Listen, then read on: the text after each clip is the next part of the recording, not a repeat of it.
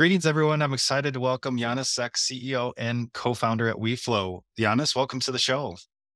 Thanks for having me. Great to be here. Yeah, great to have you here. Really looking forward to this discussion, with your background. So first, tell us a little bit about your background. Sure. Yeah, I started my first company with 21. That failed. Then started my second one with 24. It's a company called Fiber, which I ran for 8.5 years. When I left, we were around 235 million gross revenue. We sold it on the way, then actually run the company which bought us, which was listed in Luxembourg. We relisted that to Frankfurt, did 3 acquisitions in 18 months. So yeah, quite an interesting experience overall. And then, went out and basically had to recalibrate what to do next. And for me, it was clear that I always continued to start companies. So I started a venture studio, which regularly started new companies. I actually wanted to do 10 in 10 years, but that never worked out because I only did 2 in 3 years. One is a ServiceNow for mid-market, which was acquired by Personio, a company called Beck. And then over time, I realized I want to go back for something long-term. It's the reason why I started WeFlow, and I'm loving it. It's great. Oh, that's great. So startup life from age 21 and then sold fiber and then the venture studio, now back into startup life. So I love that. So yeah, let's talk a little bit about WeFlow. What products and services does WeFlow offer? Yeah. I mean, WeFlow originally got started actually at Fiverr, where I observed a lot of problems around data quality in the CRM, reps not necessarily wanting to update the CRM because it's quite cumbersome and it takes a lot of their time, which they'd rather spend closing deals. And then from there, you have challenges around pipeline visibility, deal visibility, team performance visibility, and also forecasting. So this was really like originally started the idea at Fiverr. And so it's a revenue intelligence platform, basically doing mainly 3 things: improving your Salesforce hygiene, providing visibility into all the nitty-gritty opportunities and stuff that's going on, and then provides you with more accurate forecasting, which I think is quite important. And as always in the intersection of finance. So yeah, happy to talk a bit more about that as well. Yeah, definitely. So it sounds like this was your own pain point then that you had at Fiber, with that sales pipeline and that team. So then created this application. So tell us, so do you integrate into all the popular CRM systems then? And then who are you targeting for this? Is it set up for pipeline for, say, technology and SaaS companies, or really any company with a pipeline? Yeah, very good question. So we're currently focused on Salesforce. It's the largest ecosystem, as you know, right? Like 24% market share, and mostly in the mid-market and enterprise, I'd say, the default standard. So it's a product so you can just self-onboard and get started and immediately, save 2 to 3 hours a week per rep in doing pipeline updates. And then, we enrich essentially Salesforce data with our own deal signals to provide better visibility. And then a lot of basically workflows centered around, one, really process compliance. So how do you actually run a predictable and efficient go-to-market process? And then secondly, how do you provide visibility to roll up across the different layers, and making sure that you have a bottom-up forecast versus, the typical top-down forecast you also do in the budgeting process from the finance side, right? So I think like that's something I've always observed, right? Like the board having an idea about what the next 12 months should look like, finance doing essentially their modeling, but then the bottom-up planning and the top-down planning in very seldom cases come together seamlessly. And I think there's a lot of opportunity to make that a better process for everybody. Oh, I totally agree. As a CFO, always looking for that commit number for my sales team. What's that bookings commit? So I wish I had a tool like this. So you're looking for companies who have Salesforce, so you integrate to Salesforce, and then the focus is on any industry or technology, or tell us what industries do you go after? Yeah. I mean, fundamentally, I think if you realize that you bought Salesforce, right, and you have a feeling that kind of data quality isn't there, right, we can help you for sure. But I think, the typical forecasting process is probably most advanced in software as a service companies, B2B technology companies. So we typically target companies with at least, 5 to 10 people in the revenue team, mostly centered around account executive, also a bit of like customer success, account management, because they also work in pipelines more and more, especially in these times.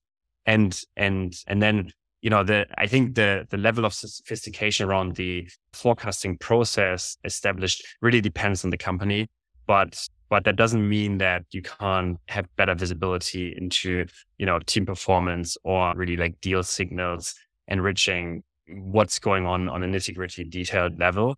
Things like, even simple things like, how long is the opportunity in a specific stage, right? Like, are you multi-threading? Are you, like, what's your activities? And it's quite interesting because you would think that these things come out of the box, but they don't. And most teams don't run that way. And then so I mean, you have a lot of stored pipelines, loaded pipelines to see what comes into the pipeline and what goes out of the pipeline from a start and end period is something that, many teams struggle with. So you can basically get started within, 15 minutes, I'd say. Obviously, every tool is only as good as you use it, right? So fundamentally, you have to run your operating cadence within WeFlow. That's like what most of our customers do. They run their one-on-ones, weeklies, pipeline reviews and forecasting meeting in WeFlow. Okay. And so when you reach out to prospects, I assume you're reaching out to the VP of sales, CROs, and I'm sure every CFO who sees a tool like this is like, yes, this sounds good. I need better forecast accuracy. So do you have to convince the CFO and say the sales leader, or really the sales leader and they say, hey, CFO, by the way, we're going to have more accurate forecasting? Yeah. I mean, typically we speak to the sales leaders and revenue operation teams and also the sales managers. I think that's where, I'd say like that's our core focus. But as you know, right, times have changed. So 2019 to 21 was a pretty interesting times where many companies just bought software left and right. They didn't look at user stats. And I mean, you even see that in the latest kind of vendor report where, the ACV numbers dropped significantly. I think that's due to obviously seat deceleration and just companies being a lot more disciplined. So yes, we do talk to the finance teams as well, but I wouldn't say it's like the primary decision maker or buyer. It's more like a approval. But this is, I mean, in that sense, something that comes up more and more, and also something where I strongly believe, bringing finance and sales together in those type of companies is actually paramount. It's really what is often missing, similar to sales and marketing, right? This standard conflict. And if we can help resolve that, I mean, that's a dream, right? Like, I think it's hard to do, but for sure, right? Like, I think if you have a better, rigor around your core processes, around your stages, knowing exactly when to fill in what, and your qualification criteria, so your SQLs, MQLs, and however you PQLs, right, like are actually clearly tracked. It helps a lot to then level that up and build a better, top-down model as well, right? So yes, I mean, I think finance plays a big role here as well. Oh, definitely. Yeah, I see a huge value proposition there. So I love that message. So when did you found WeFlow? We started the company in like 2021. So like basically started the company. I mean, I've started a few companies. Like this is my first fully remote company. So we're completely distributed. And I think, you can build great remote and on-site companies or really shitty ones. It really comes down to the core team and the people you can attract. And I think that's something, I would, say remote is not cheaper in terms of people, but you find different type of talent. And yeah, it's been really, really good. I think the way we work is quite focused and productive for us. I mean, I'd say everybody says that, but yeah, quite happy about it. Well, I did interview a founder who has an application to help leverage time and technology for all the remote teams. So yeah, a lot of technology at play now to handle that as well. So what's your current team size? We're 15 people. Yeah. So we're still 15 more. Yeah. We just raised our seed round with Great Inventors and Cherry Ventures. And yeah, I mean, I think, really been focused around building a fantastic team. And I think that's just improving the overall, revenue process. Yeah, that's great. And so you had the recent seed round, which we'll talk about. And are you generating revenue right now or pre-revenue? Yeah. Yeah. I mean, we're generating revenues. We're not disclosing ARR numbers at these days, but yeah, I mean, we have a bunch of very happy customers. And obviously the core focus of us right now is growing company, as you would imagine, after raising a seed round and focusing a lot on product in the last couple of years. Yeah, makes sense. And yeah, let's talk about that seed round. So you had a recent seed round. It looks like $3.2 million. And tell me about the triggers or milestones that led you to raise that seed round. Yeah. Yeah. I mean, for us, it was really centered around building a product users love. I think that's always like something, and especially in sales technology, I think you have a lot of companies which started from actually getting better visibility as an analytics tool rather than a workflow tool. So if you think of modern tools like Airtable, Notion, right, like Asana, they're very easy to use. They're very intuitive. You can just go in and get started. And that's something we want to do for the revenue process, right? And so we've been really focused on just onboarding tons of users and iterating in the product. And we saw really good usage stats. And that's, I think, what excites investors, because if you can do that with, hundreds of users, you can do that with millions of users. And in this specific area, that's extremely valuable. So not just, kind of the sales productivity part, but then also actually helping, to understand what is the best next step, right? Like I think fundamentally, if you work on the outbound side, you typically work in companies like Outreach or Salesloft, right? And these are cadence based. So you have specific cadences, how you run your outbound motions, almost like a task tracker.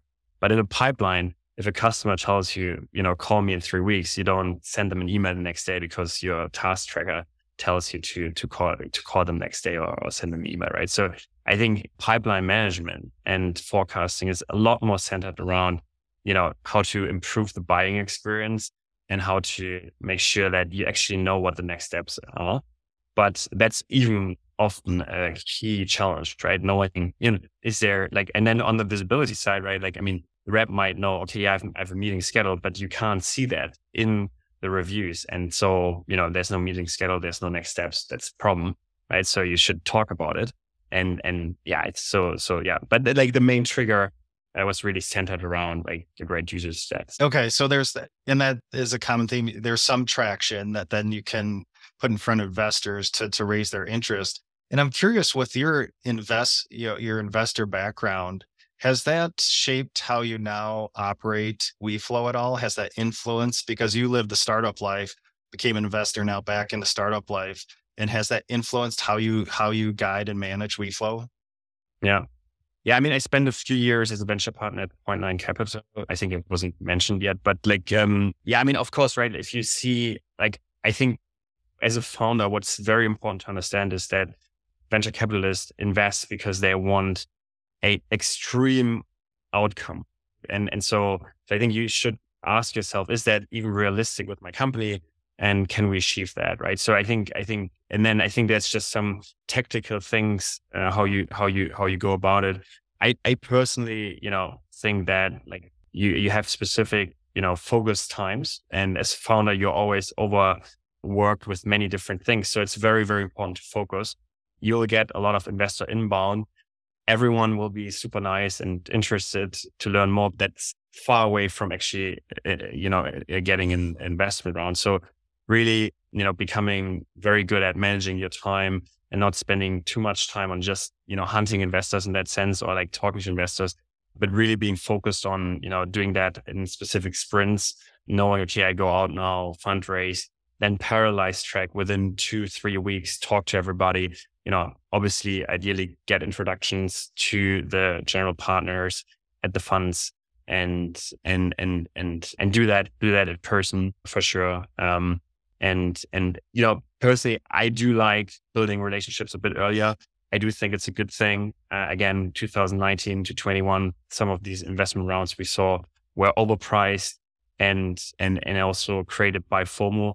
I'm not a big fan of that. I think fundamentally similar to working together with somebody on your team, right? You'll spend a lot of time with your investor. So if I spend the next 10, 20, 30 years, ideally, right, with somebody, I'd love to know that person a bit previously. And then, doing reference checks on investors, I think is a super important thing as well.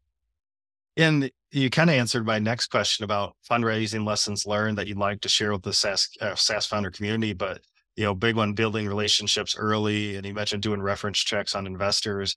Anything else you'd like to share from, say, the investor perspective for founders listening on lessons you've learned from that side of the table? Yeah, so I think every investor is receiving a lot of inbound, right? So I think getting the attention from folks is not necessarily easy, and it's very easy to say no, right? And I think it's like fundamentally centered around trust. So don't lie to investors in that sense, right? Like, I think it's very, very important, like, because they can smell it, they can see it, and they'll go out and just basically reference check you from 360-degree angle, right? So like they have teams calling in on your customers. They have teams, calling in on people you work with. They want to know who they spend a lot of time with. And so I think being aware of that is really important. And then typically the process involves, like, what happens when you leave the pitch at the investor, right? Is they will have a bunch of very heated debates internally. So understanding their decision-making process early on is really important as well. And then I think what's also really important is, like, can you trust that founder? And on the flip side, can you imagine working together from a fundamental, like, cultural perspective is also not unimportant as well. I'm probably forgetting many things, but yeah, just a few thoughts. No, that was great. There was a lot of great insight there. And it's funny because founders always say, hey, reference check investors, but on the investor side, doing the same thing, reference checking founders, coworkers, colleagues, checking out on that. So yeah, great insight for the founder community. So as you guide and scale WeFlow right now, is there a favorite number or metric that you're focused on to manage the business? I think in SaaS, the revenue numbers, obviously the MRR number, net new MRR, but at this stage, right, is fundamental. And then ARR runway, right? Like, obviously a cash burn and, kind of a runway is fundamental. But I think these are fundamental outcomes, right? When you're in the stage we are in, right? Like, it's really centered around, like, what go-to-market channels actually work for you. And, like, I think most startups start go-to-market channels and they're fundamentally bad at them, right? Because you don't have any resources to be really, really good at them. So focusing on the right go-to-market channel and then scaling that and understanding what works, I think requires a lot of experimentation. I always call it, like, you have the product market fit phase, right? And that is a moving target, and it's not black or white, right? So it's like, it's kind of a continuum. And you even see companies right now which had probably very strong product market fit 12, 18, 24 months ago. But because discipline has arrived, suddenly you're not part of the core tech stack anymore. And so your product market fit actually slipped, right? So I think that's one. And then it's like, really, like, what's your basically market fit, right? Like, so your ICP, persona, messaging, and then what can you actually scale, right? Like, after that phase, you get into that level where it's really centered around unit economics and, what are the investment and ROI in these different channels. And that's typically, when you raise a Series A, and you need to be able to prove that. So back in the days when I was investing with Point9, like, these were fundamental questions we had, and we wanted to see early product market fit and then being able to scale that. But for the Series A, you definitely want to be able to showcase specific metrics and specific channels that basically outline what the financial metrics look like a few years ahead. Yeah, man, that great advice. I love that about your comment, product market fit slipping in, say, 2023's environment where you thought you had product market fit, and then, yeah, things have tightened up, much more scrutiny on those products. So yeah, great insight there. And you mentioned go-to-market channels that work. Do you have one that's really effective right now with pushing WeFlow out into the community? Yeah. I mean, it's interesting. So, from experience, what we did is we started content very, very early, because that has always lead time. but can be a great channel. And I think it like for me, all the channels always work, but there's channels that are more dominant. And as a startup, you don't have the luxury of going into many channels. So yeah, content for sure, something that's working quite well for us. And then, then I think early, the most direct channel is always kind of outbound and outbound sales. And that's typically right, like the founder-led sales, network sales, referral sales. And then for us, LinkedIn is quite important as a channel in communities, right? So I'd say like these are the three main things. And I think the content playbook is changing towards communities. You're a great example of that, right? Like, it's pretty amazing what you've done with, this community and the content you're putting out. And it's much more centered around really how can I help my audience with real tools that are very actionable and just help them. And I think HubSpot is known for that and has done probably the best job of all of the companies I know out there. Yeah, no, great advice. Yeah. So we started content early, of course, outbound sales, founder-led referrals network, and LinkedIn, and building that community. Yeah. Appreciate that insight. So Yannis, appreciate your time today and sharing your experience and stories here. So what's coming up? What's coming up next for WeFlow? Yeah, we're essentially a product-led bundling solution around revenue intelligence, right? So after Salesforce hygiene and pipeline management, pipeline visibility, forecasting, we'll expand into more areas that are very known. So things like conversational intelligence, and just bundle more functionality at a very attractive price point, and a next gen product experience that is easy to use and really enjoyable. And yeah, I think that's like just what we're focused on, and then just more go to market every day, right? Yeah. Continue to push that. So yeah, Yannis, really appreciate your time today. If listeners would like to learn more about WeFlow, where should we send them online? Yeah, our domain is getweflow.com, or just hit me up on LinkedIn if you want to chat. Happy to share around, and yeah, I would love to connect. Yeah. Okay. So if you'd like to learn more, check out getweflow.com or check out Yannis on LinkedIn and connect there. So Yannis, really appreciate your insight and sharing your experience today. And thanks for the time. Same here. Thank you so much.